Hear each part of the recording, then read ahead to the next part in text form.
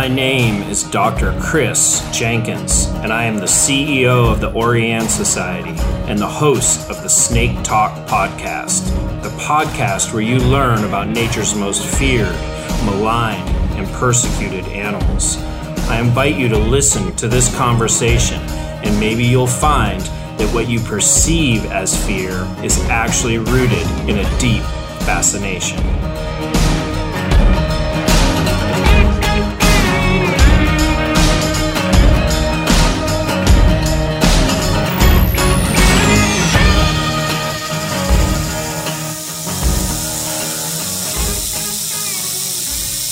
Welcome to the Snake Talk podcast. I am here live with Dr. Emily Taylor.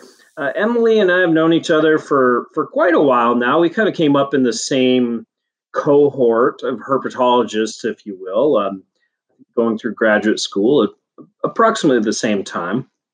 And when I was developing the idea for Snake Talk, I developed kind of an initial list of people that I'd like to have and as guests and to interview. And Emily was on that initial list.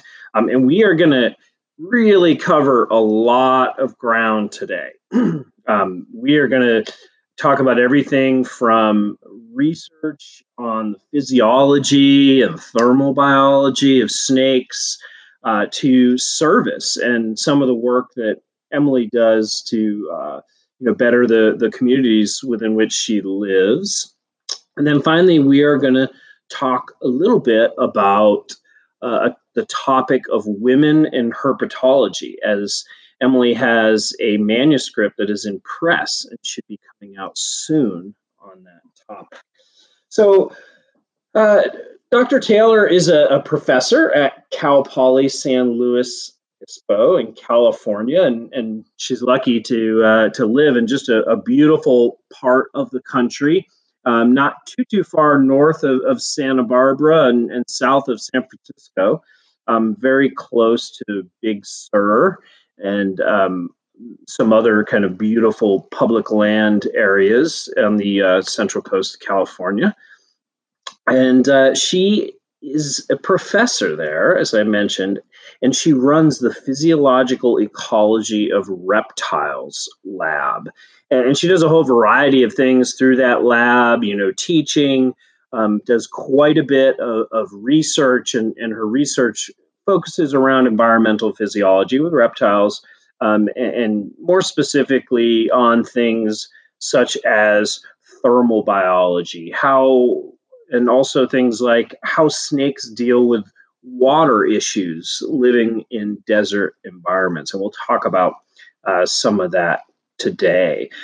She also does quite a bit of service, as I mentioned, and most of that service deals with snakes and helping people stay safe in snake country, as well as protecting snakes from being killed.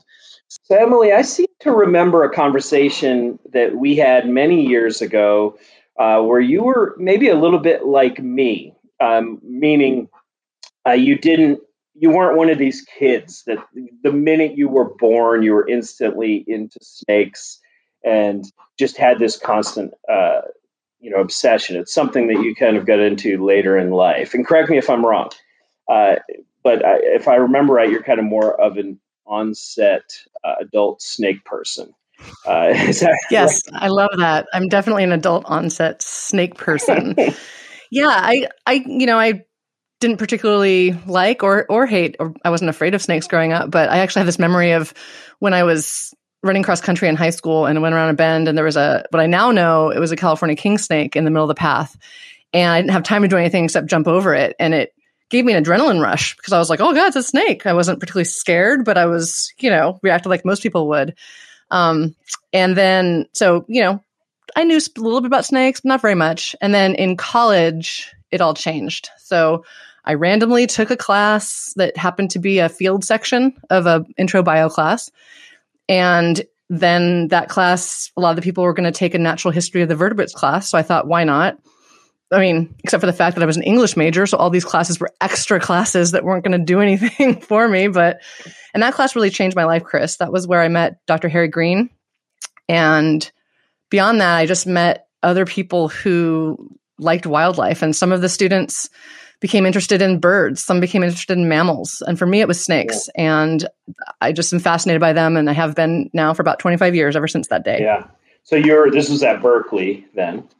Yep, that's and right. You said you're an English major. What was did you originally want to teach English? Did you want to be a writer or just English? It was either just kind of a random selection kind of thing.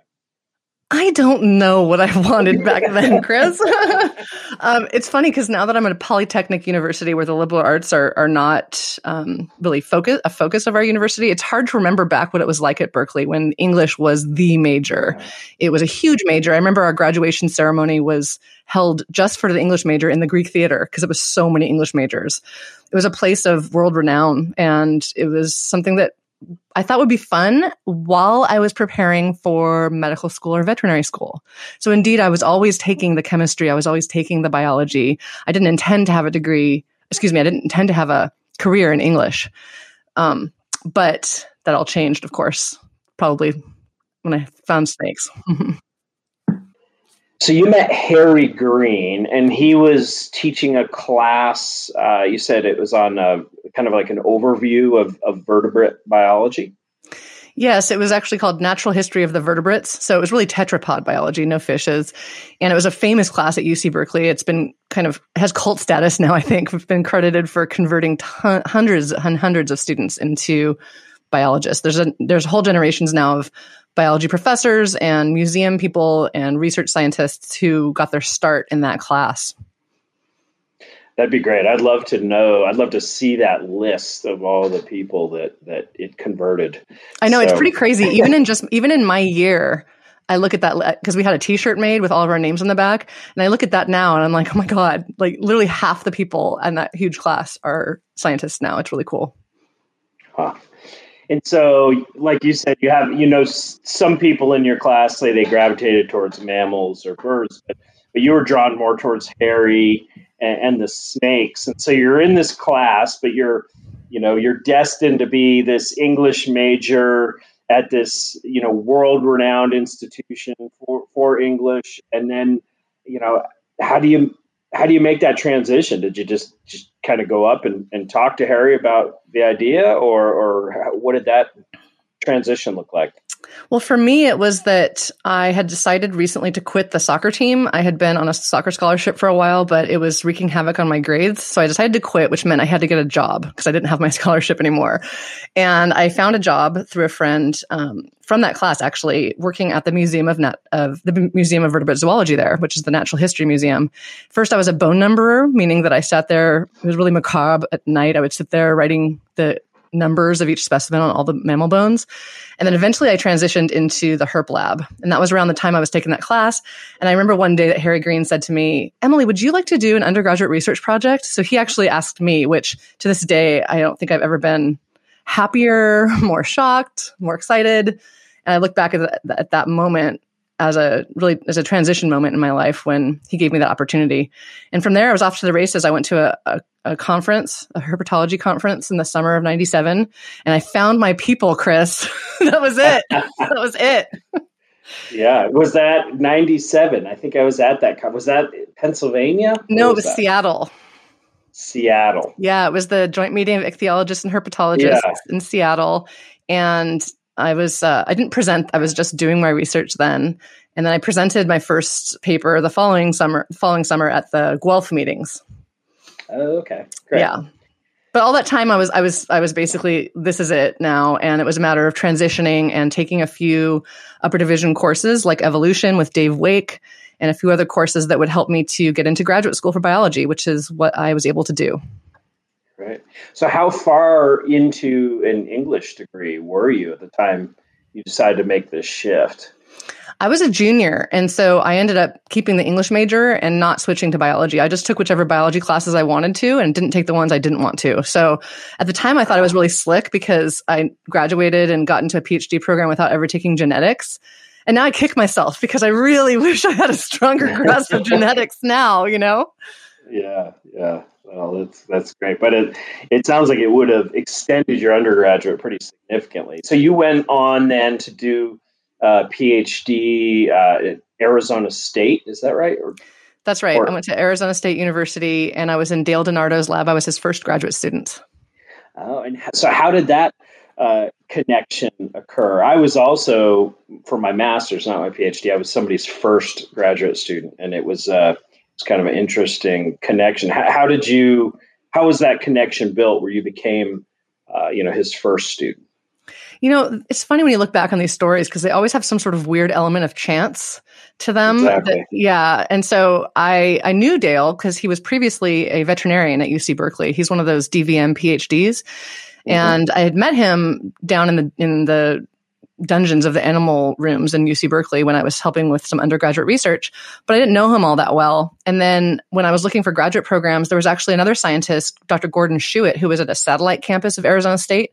I was interested in working with him, but I had to have a main advisor on the main campus too. So I pitched it to Dale, and then one thing led to another. And after a while, I ended up just being more gravitated towards working more directly with Dale, although Gordon remained on my committee throughout. So it was really a lot of chance is what led to that, to be honest. Yeah, no, it seems like there are so many moments in my career, your career, most people's career where there's kind of inflection points that it was chance, luck. I mean, there are things you can do like work hard and, communicate well, but there are just these important moments that just happen, and they're so formative. So it's. Go ahead. I'm sorry. I was just going to say, I agree with you entirely. And as a professor now who has students, I really try to be cognizant of that in my day-to-day life, because that moment that Harry Green offered me that research position was transformative to me, but it was just another moment in his day, right? And it was no big deal for him. So I try to think that now when I'm talking to students, that the way that I interact with them could lead to one of those moments in their lives. And it's a huge responsibility. And it's something that in positions that we are in, where we have the power to change young people's lives, it is incredibly important that we do that with a conscience. Yes, I agree. And I think like that as well. And I also, one thing I've tried to do, and I will probably get some hate email from one or two that slipped, but I generally try to respond to everybody who reaches out to me, every student, even if I'm just saying, well, I'm busy at this point. This is what's going on with Orianne or with this research project. But I do try to at least get back to everybody and try to be conscious, like you said, that something that seems relatively small in otherwise a day that you have packed full of big events to you, that small moment can be huge to a potential student or a young staff member. Precisely. Yeah. So, okay. So some of the names that you went through, and just knowing what I know about some of your work over the years, it sounds like beyond snakes, you may have had an interest in rattlesnakes. Is that true, or was it more, kind of maybe opportunity that led you to work with rattlesnakes, or was that something you kind of pursued throughout this trajectory to graduate school? I definitely was interested in rattlesnakes. When I first learned about snakes, I found them to be the most fascinating. There was an element of the kind of sexiness, the danger, the excitement to start when you're a young person. I think that's really common. But as I began to learn about them, I really was fascinated by their incredible adaptations. And I don't even mean venom necessarily, and all these other, and the rattle and all these other things that make rattlesnakes unique. I just mean as a physiologist and as a student then starting to get into physiology, I was blown away by the things that they do to make a living in the desert. How low their metabolic rate is, how they can survive with very little water, how they regulate their temperatures. Those sorts of things really attracted me to them. And furthermore, as a budding physiologist, I was really cognizant of the idea that I had to get my hands on these animals to be able to draw blood samples and so on. And to this day, I haven't been able to think of a better animal to do studies in the field where the results will be ecologically relevant on individuals over time than rattlesnakes, because they're above ground as ambush foragers. You can really get out there and watch individuals and get samples from them over time, over many years too, which is really an important thing to be doing in physiology, especially environmental physiology in the wild. Yeah. So you're down in Arizona and you start your PhD, your first official degree in the field of biology. So how did you end up developing, the focus of your dissertation, and tell us a little bit about that project and what you did for your PhD? I think I was really lucky because being Dale's first graduate student, he wasn't hiring me to come in and, follow up on this student's work and do this. I really had that freedom to choose. So I recall that we put a bunch of radio transmitters in Western diamondback rattlesnakes my first year, and I was allowed to go out every other day and radio track them and get an idea of what they did. And so, Dale came from UC Berkeley just like I did. We both had that natural history background. We realized that any sort of applied physiological question that we wanted to ask and answer needed to be rooted in natural history. So I had that luxury of doing pure natural history work for a year. And then I remember the day when he said to me, well, what do you want to do now? And I hemmed and hawed because I had a lot of ideas. But what I told him was that I was interested in not the why, but the how the male rattlesnakes became bigger. Like, why is it that, not the ultimate evolutionary reasons, but the proximate physiological reasons. And so I spent the next 5 years after that doing experiments in the wild, which to this day is my favorite thing to do. Controlled experiments in the wild. Well, they're semi-controlled because they're in the wild, but they're relevant, right? In the wild where the animals are able to behave freely to try to figure out how it is that males get bigger than females.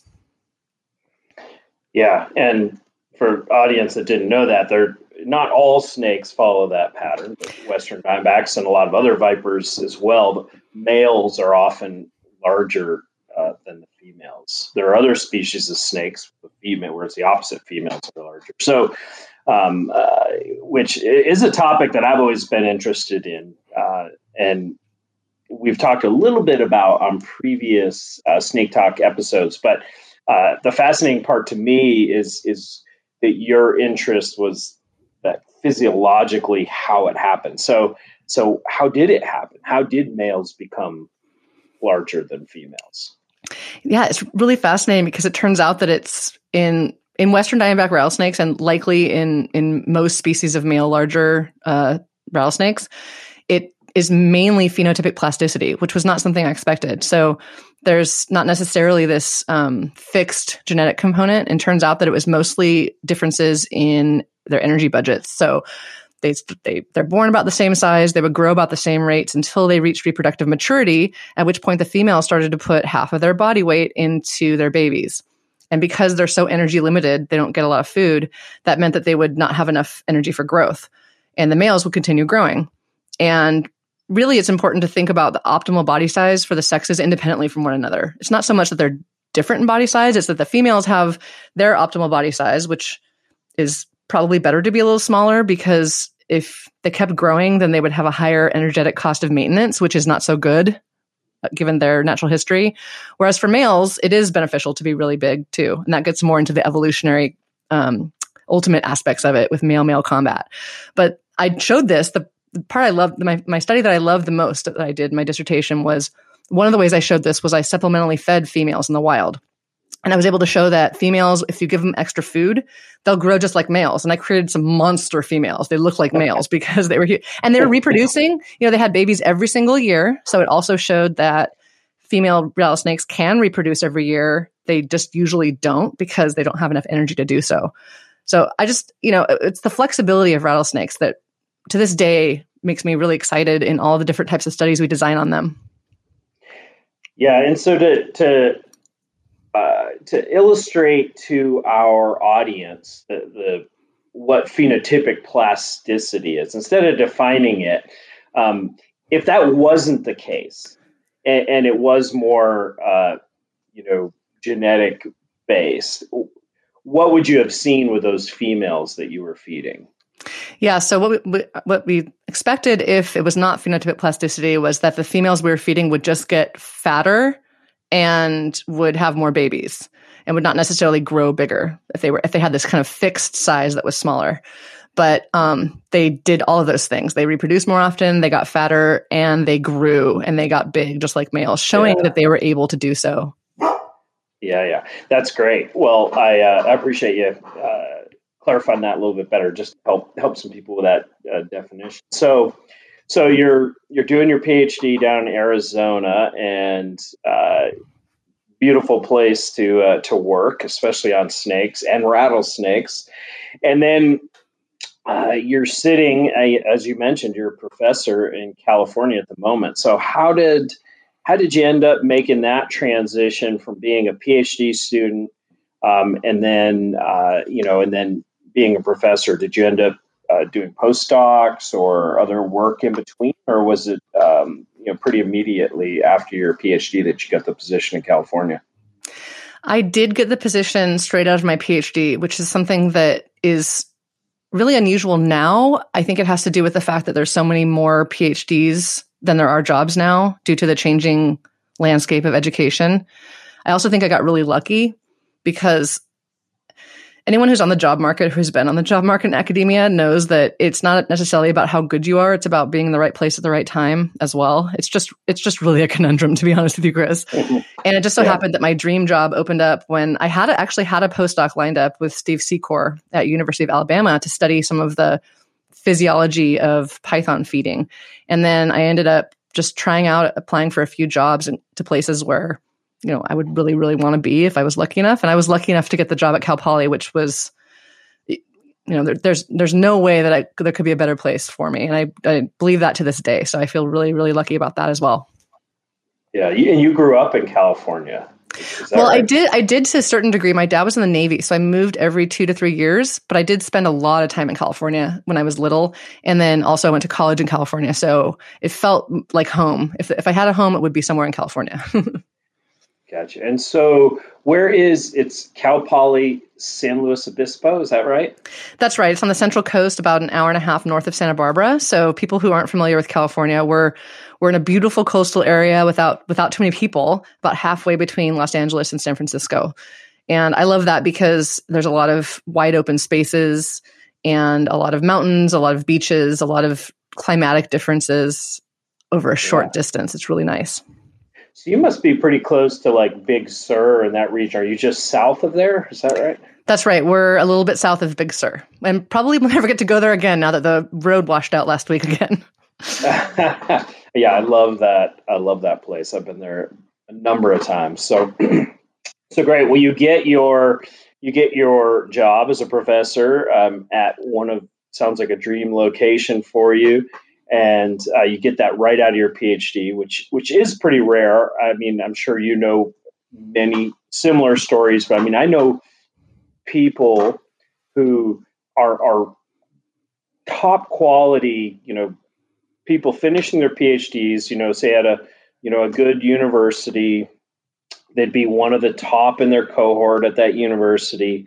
And, they're applying for literally hundreds of jobs these days. So, it is interesting, and I would be very interested to talk to you about what you mentioned about the education system. It does seem like we have I've said let me ask you one thing about it, mm-hmm. and because I would be very curious to get your take because you're closer to it these days than I am, and I've always said that it's kind of like a supply and demand. In that, and especially in herpetology, it seems like we have so few jobs, meaning you finish your bachelor's degree and, you can get various seasonal positions or working in labs or museums, but they're typically not going to be, a career type job, and so then a lot of people, go on and get a master's and then they typically spend 2 or 3 years working, say, in the field and really, working with these animals that they love in the wild and having these great experiences. But then when you finish your master's in herpetology, there's very, very few jobs for that level of position. And so then a lot of people end up going on and getting a PhD to maintain. And so we have this huge supply of PhD students or people with PhDs, excuse me. And we're to the point now where we'll be hiring seasonal technician type positions. We're talking 3-4 month jobs to go out and, I don't know, do radar telemetry on a turtle or a snake. And we get multiple people with PhDs applying. So anyways, I'd just be curious your take on that within herpetology. in particular. Basically what I'm saying is that because people love it so much, even though there isn't enough of a supply for jobs, people keep pushing the education so they can, basically stay in the field and do what it is that they love until they hit that wall. I mean, you're absolutely right, Chris. And I think that it's so complicated. I think we could have a whole podcast on that. It has to do with so many things. It has to do with, the economic conditions. Like, for example, with COVID-19, a lot of people are just staying in grad school because there's no jobs. It has to do with things like the changing in education. They're relying more on lecturers and hiring fewer tenure track faculty. And at least at the California State University, it has to do with budget cuts from the state to support full-time faculty. And I think that when it comes to jobs for people with master's degrees, more and more what we see in California is that the main jobs that are available are environmental consulting jobs, which are growing, by the way. So that's the one beacon of light out there. And that's great for people to a certain extent, but some students would much, much, much prefer to be doing things like you mentioned that the Orion does, right? Being able to go out and do radio telemetry on snakes, participating in actual original research for their jobs, as opposed to maybe sitting at a construction site monitoring, a backhoe, which is what a lot of the consulting jobs are. So I think that the entire thing is really, really, really complicated, but it is something that the trick is that us as advisors, we have to be careful to not be advising students about the way things were when we were in graduate school. Like, oh, if you do this and do this, you'll get a job. That's not necessarily true anymore. So we really have to be realistic to students about the fact that, especially from my point of view in academia, it's looking like it's about 5 to 8% of people who get PhDs are actually able to get tenure track jobs in academia now in biology. That's really low. I think it was 20 something percent. Yeah. I think it was 20 something percent when we were graduate students. And then I know that some of my advisors say that it was 50% when they were in grad school, back in the 60s. So it really is changing fast. Yeah, that's interesting. And the whole piece you mentioned about, the increase in lecturers, how universities are, getting the classes taught that they need to teach is interesting. But like you said, we could do we could do a whole podcast on that. Maybe we should at some point. But let's get back on track here. And snakes. Talk about snakes. Yeah. So you're in your dream job, it sounds like. So obviously I'm assuming it's fairly diverse. But I'd like to focus in a little bit on research. And so would you mind telling the audience, just kind of giving them maybe a general overview of your research program there at the university, how you've developed it, if there's certain areas that you and your students focus on, those types of things? Sure, I'd be glad to. I'll give you a kind of brief overview right now, which is that I'm a very general and integrative environmental physiologist, meaning that I tend to stick to specific study organisms, lizards and snakes, and my students ask all kinds of questions within those, usually in the field. So I started out doing more work in endocrinology and reproductive physiology, and then I've also transitioned into stress physiology, which is something that's always really timely. And then more recently, in the past few years, I've been doing a lot of thermal physiology work and thermal ecology work. And just now, I'm starting to transition a little bit into hydric physiology, so looking at water as a limiting resource in desert animals.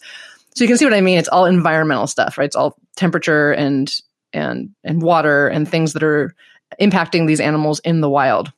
So just most recently today, my former graduate student, Haley Crowell, had a manuscript accepted on the thermal ecology of the Southern Pacific rattlesnakes here in the Central Coast, where she actually did a study on 4 different populations of local rattlesnakes living in extremely different. Remember how I said that the climate changes a lot over a short distance here? So she was able to study them in hot inland environments, cold coastal environments, and be able to model the impact of climate change on them. And the interesting news is that it looks like climate change is going to be helping rattlesnakes, at least here in the relatively mild Central Coast. And so what you make of that probably depends on what you think about rattlesnakes. Some people are going to be really excited and some people are going to be really upset to hear that. But clearly my students have driven the direction that I've gone in. I started out doing a little more basic science and it's become a little more applied in terms of conservation biology because that's what my students are interested in. Yeah, it seems like a lot of students are interested in that applied aspect. And obviously that's an area I work in and it's something important for the world and for the snakes. So that's great. I think the arena that you're moving into, talking about the importance of water to desert animals, has always fascinated me. I remember when I was doing my PhD up in Idaho, there was another graduate student. He didn't end up finishing, but he was working on that issue with snakes, and in particular, he was looking at snakes in the sagebrush ecosystem and looking at the variation in how, I guess it's how snakes lost water through their skin and how that varied among species, and then in turn, kind of what habits or habitats the snakes were using. And I just remember that's never left me. It was always so fascinating that the snakes were so different in that regard. And I'm assuming you see the same thing in Arizona, California. Yeah. Well, like it's really interesting that you bring up that exact concept because it's incredibly understudied. And just literally this year, 2021, we're starting up a big study on transepidermal water loss in snakes and lizards. So I'm really looking forward to that because there's quite a bit of data out there on overall animal evaporative water loss, but not on skin resistance. And so that's one of the new things that I am excited to break into. Yeah. I mean, to give the audience just a very generalized, if we were to take, let's just say probably a timber rattlesnake from where I live here in the Southern Appalachians, which are very like a temperate rainforest, if we were to take one of those timber rattlesnakes and put them side by side with a Western Diamondback in Southern Arizona, I would predict that timber rattlesnake would be losing a lot more water through its skin. And snakes vary drastically there.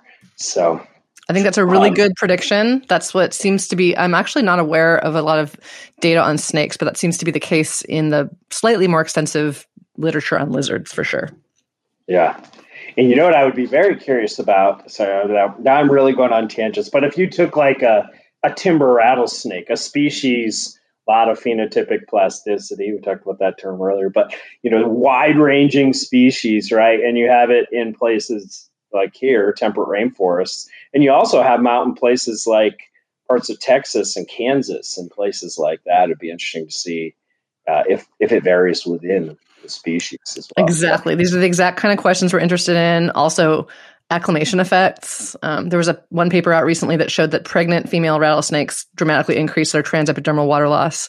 Is that a function of having more body volume, more water in their bodies, or is it actually serving a function? All kinds of questions. And it's a wide open research area, Chris. There's just very few people doing it. So I'm really, really looking forward to getting into that because there's all of these climate change papers now, and they're mainly considering temperature only when water not only is possibly equally or more important, but it's going to interact really closely with temperature as the climate warms.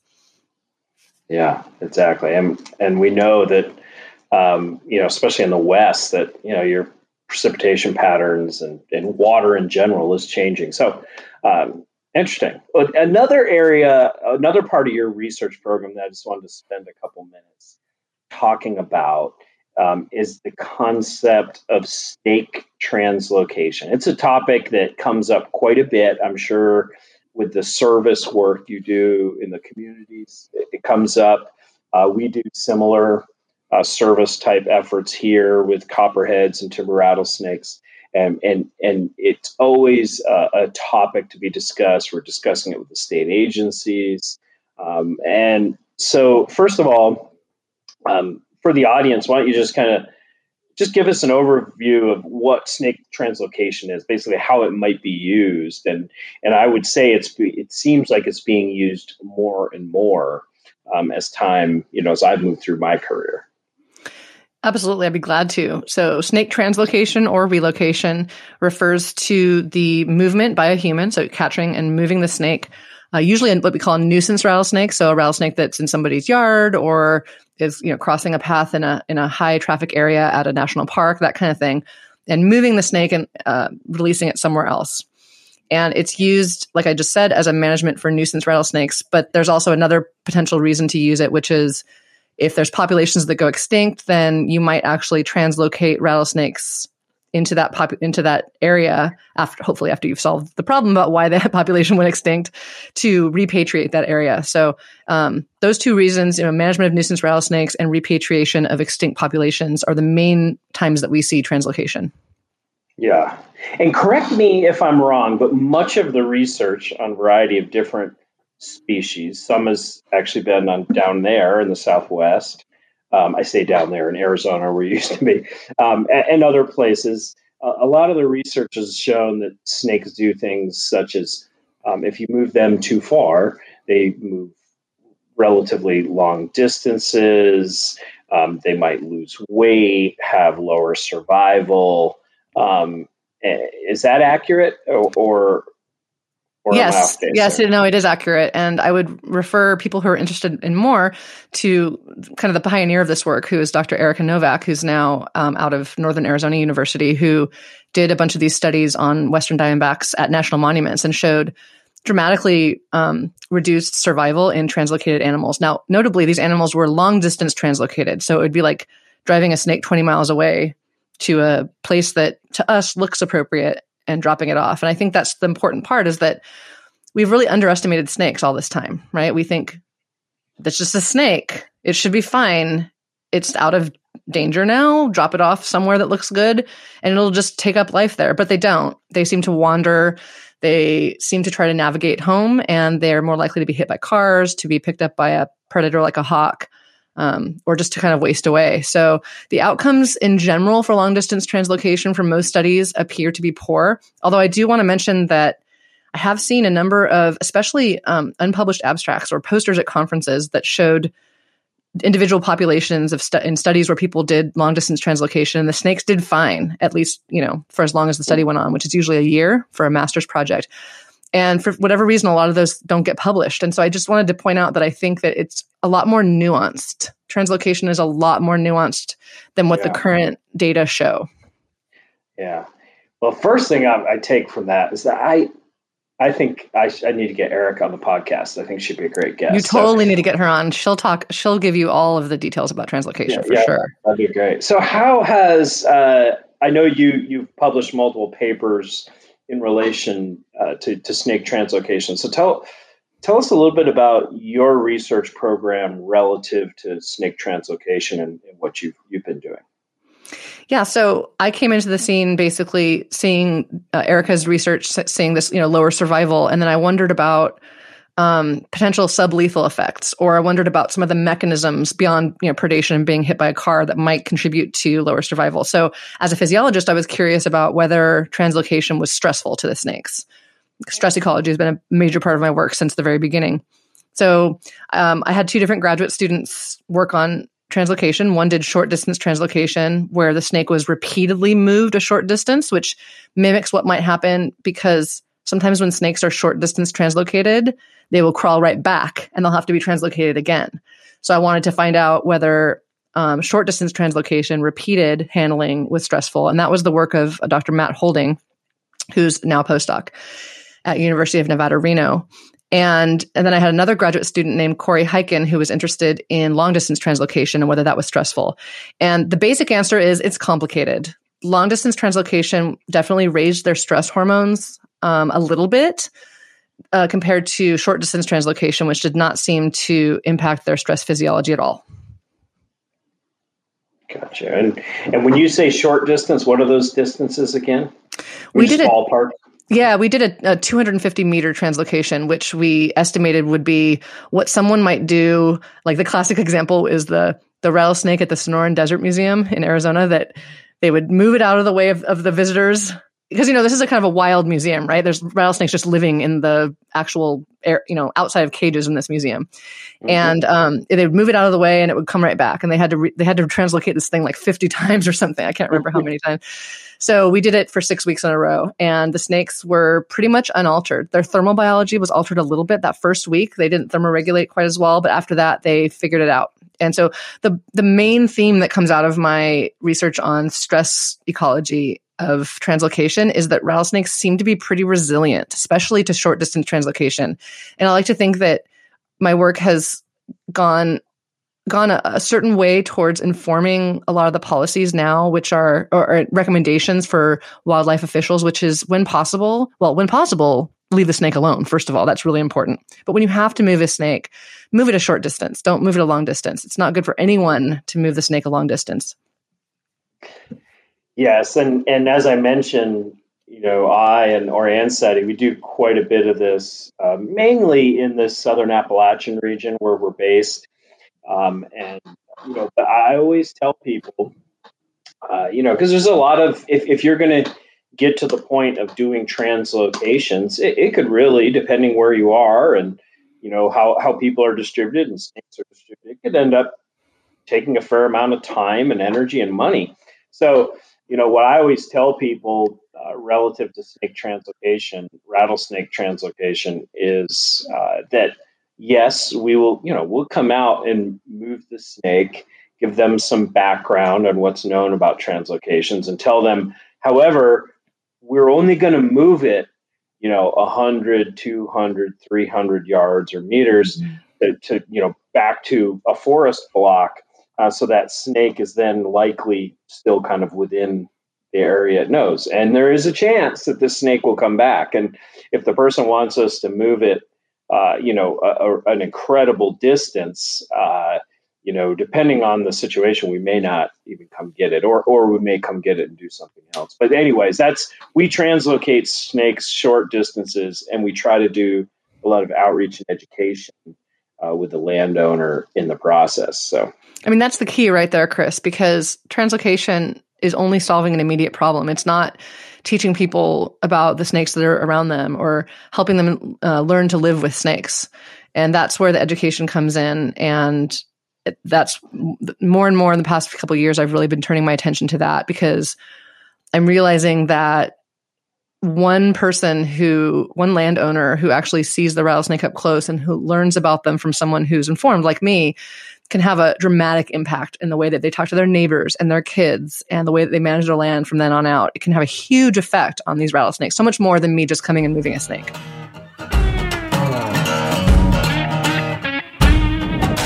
I just wanted to take a quick break and tell you guys that snakes are one of the most persecuted groups of animals in the world.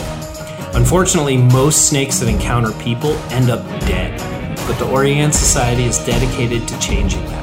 Go to www.orianne.org to learn more and join the effort to stop the persecution.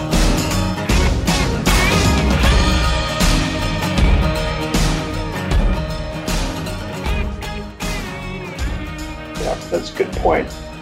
Well, I think that's a great segue or transition to maybe talk a little bit more about the service aspect of your life and career.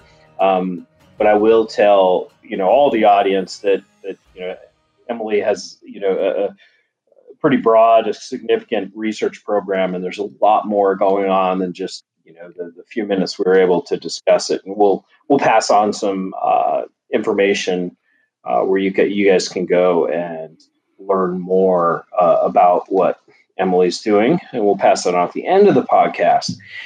But so back to service, service to the communities within which you live and work, and also, from my perspective, service to the snakes. So tell us a little bit about something called Central Coast Snake Services.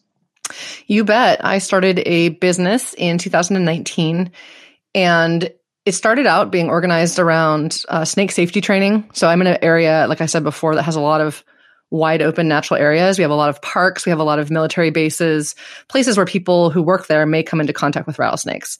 And so I started to do these snake safety trainings where I would teach people things like how to identify snakes and what to do when they saw a rattlesnake, mainly leave it alone. But if they needed to move it, how to translocate a rattlesnake. So all this data and science-based, and very importantly, safety-based, to keep people safe from snakes and to keep snakes safe from people, consulting business. So I started that. And then what happened, Chris, was this spring, COVID-19 hit. And all of a sudden, people here on the Central Coast were all home and working from home and in their yards a lot.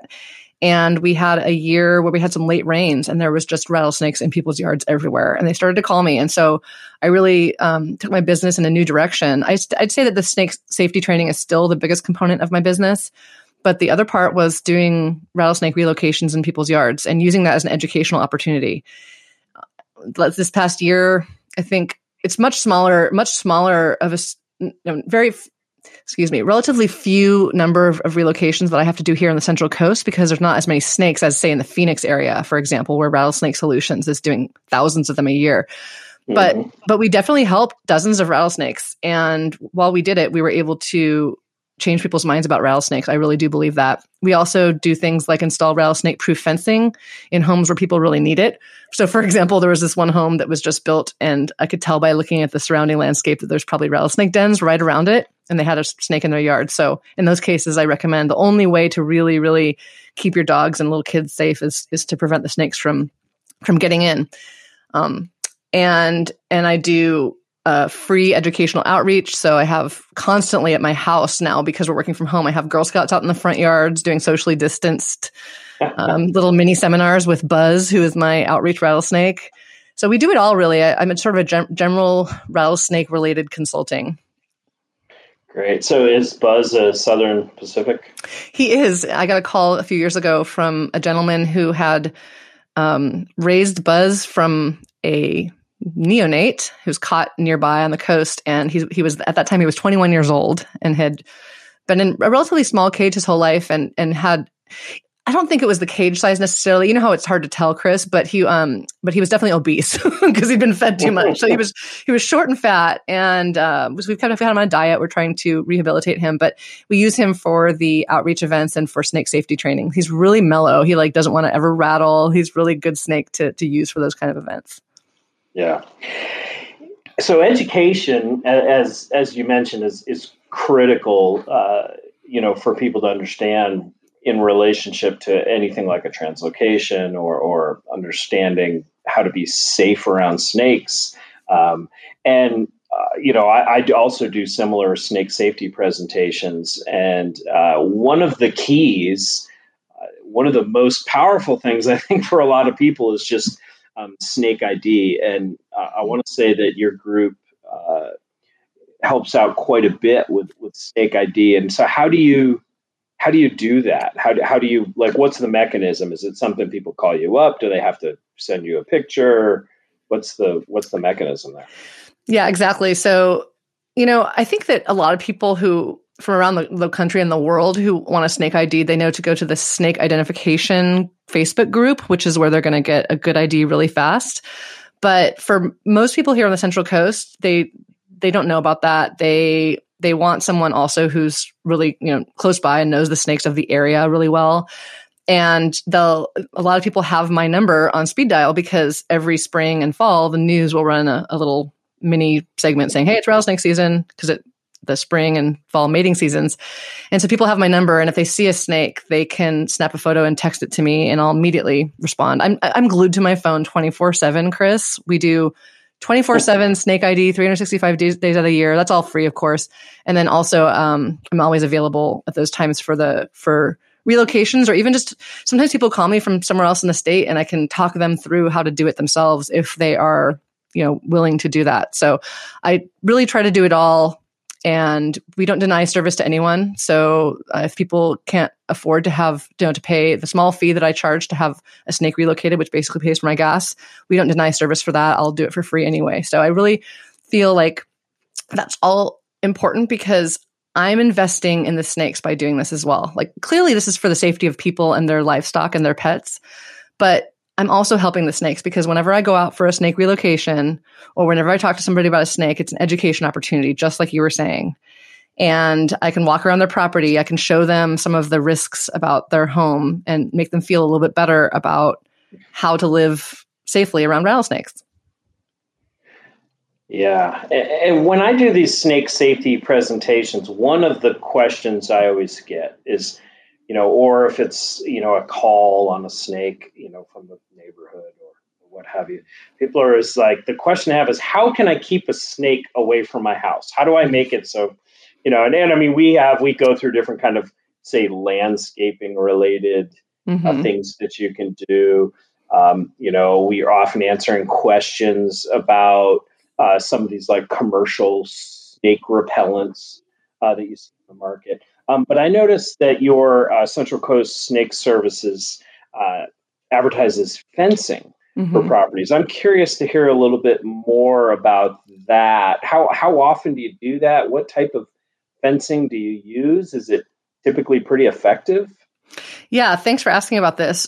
This is something that Rattlesnake Solutions in Arizona does a much higher volume than we do. And Brian Hughes, the owner, is a friend of mine. He's been was really helpful in helping me to learn how to do it effectively. So I wanted to give him a shout out for that. We don't do a lot of them here. I think last year we did 5 because I try to discourage people from doing it, even though it's actually the only like lucrative part of the business because these are big jobs. I discourage people from doing it unless it's really necessary. Like I said, unless their home is right next to a rattlesnake den or something, because it's actually a really there's a really complicated big job that unless you know snakes, it won't be done well. Like I hate to say this, but I've been called out to places where landscapers have put in the fencing and it's just not done right unless you have a snake person doing it. So you wouldn't want to mess around. These are rattlesnakes. These are the only potentially fatal animals that we have around here in California. Like don't mess around. And the long story short, Chris, is that we use a material. It's a 1/4 inch hardware cloth that is basically going to be, the openings are too small for a baby rattlesnake to get through. And then we build it to the appropriate height, which is usually around 3 feet, depends on the landscape, which is too tall for an adult rattlesnake to get over. And we're affixing this in very specific ways to existing fencing. That's all relatively easy to do. You sink it into the ground. You have to make it totally snake proof. It's the gates that are the trick. The gates give me nightmares at night thinking about each gate. In fact, we're doing a gate this afternoon that we were supposed to finish yesterday, but we had to go back because every time you do it, there's always like, in this case, the house is a little bit crooked. So now we had to build some new pieces. So it's all very custom, very, very, very difficult work to basically be 100% effective. I would say the only way that a rattlesnake is getting in after we snake proof a yard is if like it got picked up by an eagle or a hawk and got dropped in the yard, which was the chances of that happening, right? So it is really effective, but it's only necessary for certain properties. Great. Well, I think it's good work that you're doing, going beyond just, say, the academic world and doing services that are making the world a better place for both people and snakes. So that's great. I appreciate that. We're going to make one more transition. We've covered some broad areas here, but we've had a couple comments on the podcast. The podcast has had great reviews, and I would encourage anybody who's enjoying this podcast to get on and give us a 5-star review, and please share a comment with us.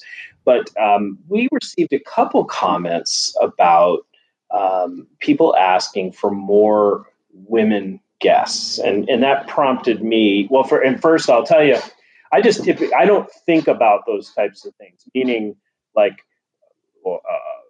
gender or religion or race. When I'm thinking about, I don't know, whatever, hiring a staff member, I'm thinking about a podcast guest, I'm just thinking about a topic, whatever it might be. We want to do environmental physiology. We want to do, snake handling churches. And I just go find, who I think would be the best person. And so, but those comments kind of, made me think a little bit about this. And I went back and kind of looked at, the proportion of men to women.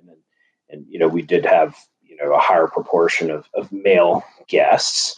But I do think those proportions are somewhat in line with the current proportions of men and women in the snake field, if you will. Obviously, our podcast guests are more diverse than just academic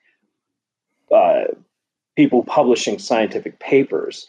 But you shared with me a piece of information that I think is pretty interesting on a manuscript that you have, I believe, in press. Is that right? Or in preparation? But it's in press. It's coming out next month in Herpetologica. Great. And it is on women in herpetology, and in particular kind of analyzing trends over time of using, kind of authorship on, published papers. So I was wondering, first of all, could you tell us a little bit about like the genesis of the idea? Like, how did you decide I want to do a little bit of research in this realm? You know what? I actually can't remember exactly the precise moment when this idea was born. I think it was during a lab meeting when I think we were talking about some recent papers that were showing that there was gender bias in everything from the review process to, teaching evaluations and et cetera, just about how women are getting the bad rap all the time, right? And And one of my undergraduates, Katie Rock, was particularly interested in this concept because she's a biology major, but she's also a women and gender study minor at Cal Poly, and she was a junior. And I can't remember exactly how we got there, but we came up with this idea that she should try to actually quantify if it's changed over time. Because I remember telling her, it seems like there's always been lots of female graduate students, just as many as male, but the numbers of professors don't seem to change. Well, let's try to look and see if we can figure out some reasons why. And so we did. We actually, and these methods were crazy. I'm pretty proud of this. We gathered all the papers published on an amphibian or reptile in the past 10 years. So from 2010 to 2019, that decade. Every single one, Chris. It was crazy. That's hundreds of thousands of authors. Yeah, oh yeah. And we worked with a computer science student to generate an algorithm that assigned probability of binary gender, male or female, based on the names using a birth certificates database. And not to bore you with the details, but we only used names that we could assign with greater than 95% confidence to a given gender, and went forward with that. And in addition to that, we also, specifically for lizards and snakes, because I'm a squamate biologist, so I was interested, we went back 50 years for that one, Chris. We went back to the 70s on that one. And what we showed was that the proportion of female authors is much lower than men. So in the past decade, it's been about 2.25 males to 1 female. So somewhere in the 30-something% of all authorship events are by women. But it's increased pretty dramatically. Even in the past 10 years, it's risen quite a bit. And if you go back to the 70s on lizards and snakes, you'll see that it was somewhere in the neighborhood of 8 to 9% of all authors were women. But now we're up to as much as 35%.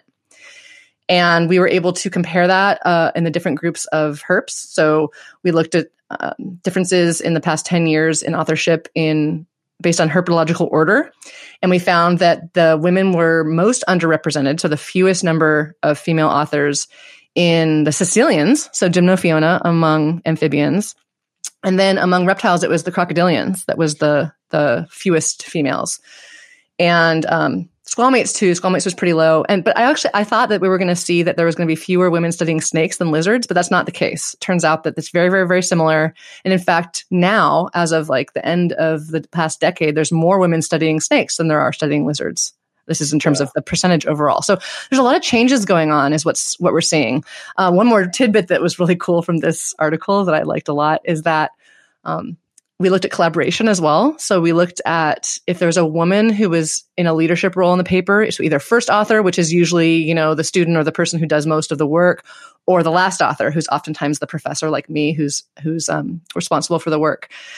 If there's a woman in one of those spots, it dramatically increases the chance that there's additional women as co-authors. So in other words, women leading research are much more likely to collaborate with other women when it comes to herpetology, which I thought was fascinating. To think about why that is. Yeah, that's probably one of the most interesting results in some ways for a question. I was just about to ask you before you mentioned that. I was just about to ask you if you thought that the patterns that you see, it sounds like they're changing over time, even in the last 10 years, that the patterns, in who's publishing are just kind of are proportional to men and women in the field, meaning that there were fewer women and that number's rising for whatever reason.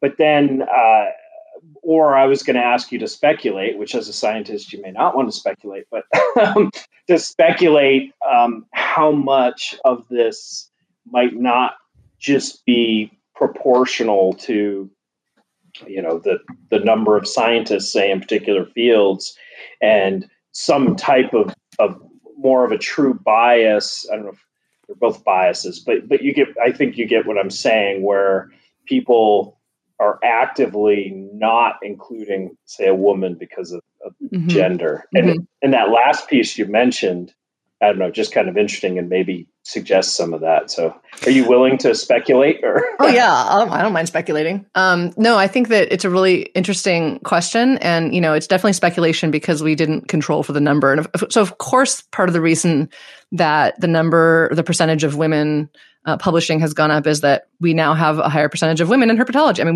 we can just see that at conferences. Like I said, all of the data out there show that when it comes to biology degrees, graduate degrees, conference attendance in most of the STEM fields, including herpetology, we see that it's about 50-50 men and women who are actually getting these degrees and going to these conferences. What we see is that it drops off for professorships. And so that's something you see across the STEM fields. And the big question is why. But I would like to say that I think that that's only part of the reason the authorship's going up. The other part, here's my hypothesis, is that what we saw was a huge increase in the average number of authors in papers, even in just the past 10 years.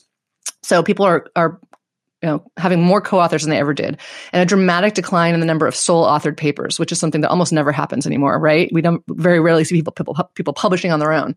And so what I think has happened is that people are now changing the culture of publication, where they're saying they're going to publish this paper in their lab, and they're now going to include those techs, for example, those undergrad techs who collected some of the data. They're going to include them as co-authors now, whereas in the past they might not have. And so just because that's where most of the women are, is in this, students or younger professionals, you'll see an increase in the number of women because of that greater inclusion of everyone at that stage. So that's my hypothesis. We don't have data to support it, but we certainly do know that most of the single authored papers were and are still authored by men. Women are much, much less likely to publish on their own. They're more likely to grant authorship to other people, including women. Okay, interesting. So, but in general, it sounds like whatever's happened in the past, but it sounds like we're moving in a positive direction from your perspective. If you don't mind, I'm going to read the last sentence of the abstract. Is that okay to do, even though it's not in print yet? I think it's fine. Okay. It says, our data suggest that the gender gap in herpetology, which has traditionally appeared to be a male-dominated field, is slowly narrowing. So I think that's encouraging kind of outcome of the study. I mean, you do have the word slowly in there, but it does sound like it's narrowing, so that's encouraging. It is. I think it's really cool. I think it's really, really exciting. It's an exciting time to be a young female herpetologist. And the last thing I would ask you in that arena is that you are incredibly successful in this field. You have a very interesting story, which we went through, that you achieved this success, kind of going a non-traditional route. So do you just have any general advice that you would give to women who are looking to succeed in the field of herpetology? I absolutely do. And it comes right out of what we just discussed, which is collaborate, collaborate, collaborate. So I think that I'm not willing to say that this is necessarily a gender difference, but at least qualitatively with some of the labs that I know, it seems like there's this movement now for that competitive nature. You know what I mean, Chris? That we like, oh, someone's going to scoop me or something like that. There's a movement away from that towards collaboration. And I personally believe that a lot of that is driven by either directly by women, by the fact that they tend to be more collaborative, as is shown in our data, or indirectly by mentoring. So like, for example, some of my students who did a master's with me, in which I really preach the benefits of collaboration, that basically what you're going to produce is going to be a synergy where the sum is greater than the product is greater than the sum of the parts. They go on to their PhDs and are in these labs that are a little bit more worried about conflicts and scooping. And they say that my philosophy sticks with them and helps promote collaboration over time. and gets them more papers. It gets them more ideas. It gets them better science. And so I think that everyone should keep that in mind as they move into science. The more that you can work with others, the better your science is going to be, and the better off your career prospects will be as well. Yeah, and that's probably good advice for everybody in this field, whether you're a man or a woman. So great. Well, I appreciate you. Looking forward to this paper coming out and seeing some of the response and further areas of research in this field. So one of the things I like to do as we get towards the end of these episodes is I like to have or hear a good snake story.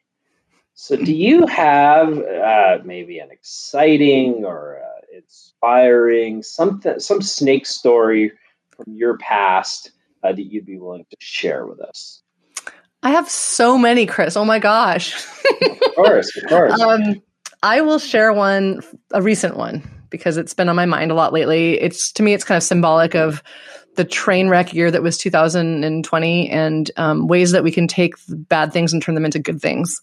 So to make a long story short, last year I was called to a local preserve where a visitor had injured a rattlesnake. And it was terrible because it was a gestating female rattlesnake, and he had pulled a stake out of the ground that had a sign saying to stay away from the rattlesnake because she was in a little rocky area, and he used it to stab her multiple times. And she didn't die, even though he actually he cut off her rattle and left her there to die. She was still alive 2 days later, and it was really traumatic. I took her home and operated on her and tried to save her life, but she ended up dying the next day, and she had 12 embryos, and I was actually pretty devastated. These kind of things really get to me. But because of that, something wonderful happened. And what happened was it got into the news. People were really upset that someone would go into a preserve and kill a snake in her house. And a number of people started calling me, including a young man, a 12-year-old young man who had found at the same preserve a rattlesnake rookery. And now, Chris, I've never seen a Southern Pacific rattlesnake rookery. For your listeners who may not know, that's a place where multiple pregnant female rattlesnakes get together and hang out in a big pile and gestate together and have their babies together. And there's hypotheses about why they do it, but we're not really sure. It doesn't happen very often with Southern Pacific rattlesnakes. They usually give birth on their own. And so I was able to go up there and watch those snakes for the next 2 months as each one successfully had her babies. And, the pregnant ones were babysitting the babies of the non-pregnant ones while they were off hunting. And we saw so many incredible social interactions. And best of all, Chris, was this 12-year-old whose name is Wyatt Stapp, became convinced that he wants to become a herpetologist because only he and I were allowed. They closed the trail to protect the snakes because the snakes were right next to the trail. So they closed the trail, and only he and I were allowed up there whenever we wanted to watch the snakes. And it was just the most wonderful experience for him. We were able to save those snakes that probably would have been, run over by mountain bikes or something like that, and really learn a lot about what snakes do at these rookeries and turn a really horrible situation into something that was, I think, much, much better. And so to me, that's what it's all about. That's what education is all about. And I'm looking forward to seeing those ladies again this summer with their babies in the same spot, same secret spot. Well, I'm glad you found a silver lining to bad situation. And I want to say, I think it was you have a blog, is that right? And I read a letter that you wrote to this individual who killed the snake. It stuck with me because, I'm often talking about snakes and I'm you may or may not know, but I'm a very avid hunter and fisherman. Mm-hmm. And so I eat mostly game meat and kill many animals. But with snakes, first of all, they don't have, like, say, a white-tailed deer. There's years and years of research and understanding of their population biology and how you can manage their populations. We don't have that level of understanding for snakes, I would argue, in most or places for most species where we could even contemplate having some type of harvest. But my point being is that I always really preach that concept. Like if there's a snake and it's in your house, then, and you have kids or dogs, maybe there's a time to do something. And in many places, there are services like the ones you provide, that can help you out with that.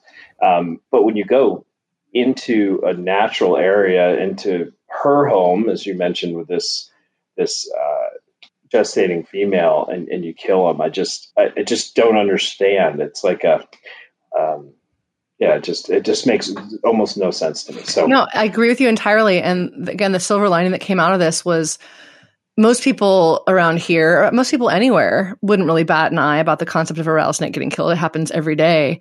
But they did bat an eye when someone from out of town, because they were able to see him on a security camera leaving and determine that he was from out of town.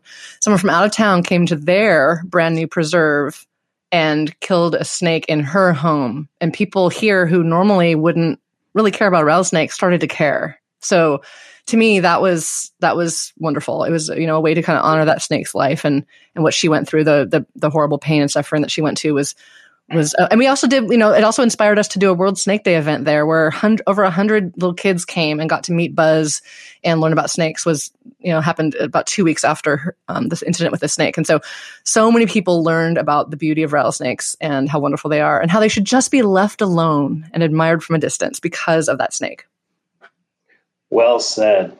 So did, out of curiosity, did anything end up happening to this individual who murdered the snake? Or they couldn't find him. They had determined that he was from Bakersfield, California, and they put up photos on social media, but they weren't able to locate him. And even, to be honest with you, even if they had, it probably would have been something like trespassing or cruelty to animals, because in California you don't have to have a license to kill or capture rattlesnakes, at least not this species.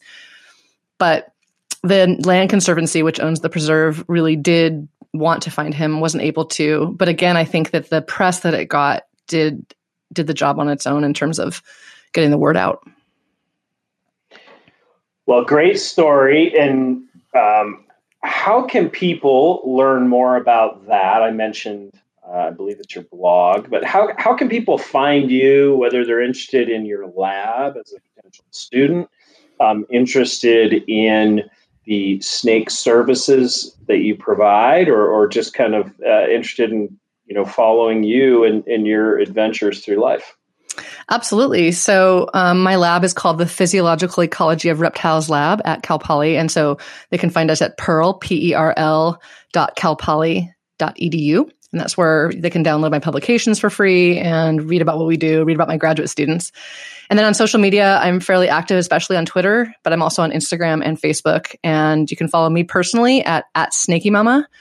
And you can follow Central Coast Snake Services at Coast Snake. Great. Well, thank you so much, Emily. It has been nice talking with you, catching up a little bit. So nice talking to you too. And someday I'm going to get out there and see a big fat indigo snake, Chris. It's my dream. Yeah, come on out, man. We have land with indigo snakes on it, and we'll take you out and show you something. So awesome. And I just wanted to thank the audience and remind everybody that snakes are animals too, and it's a privilege to see one in the wild.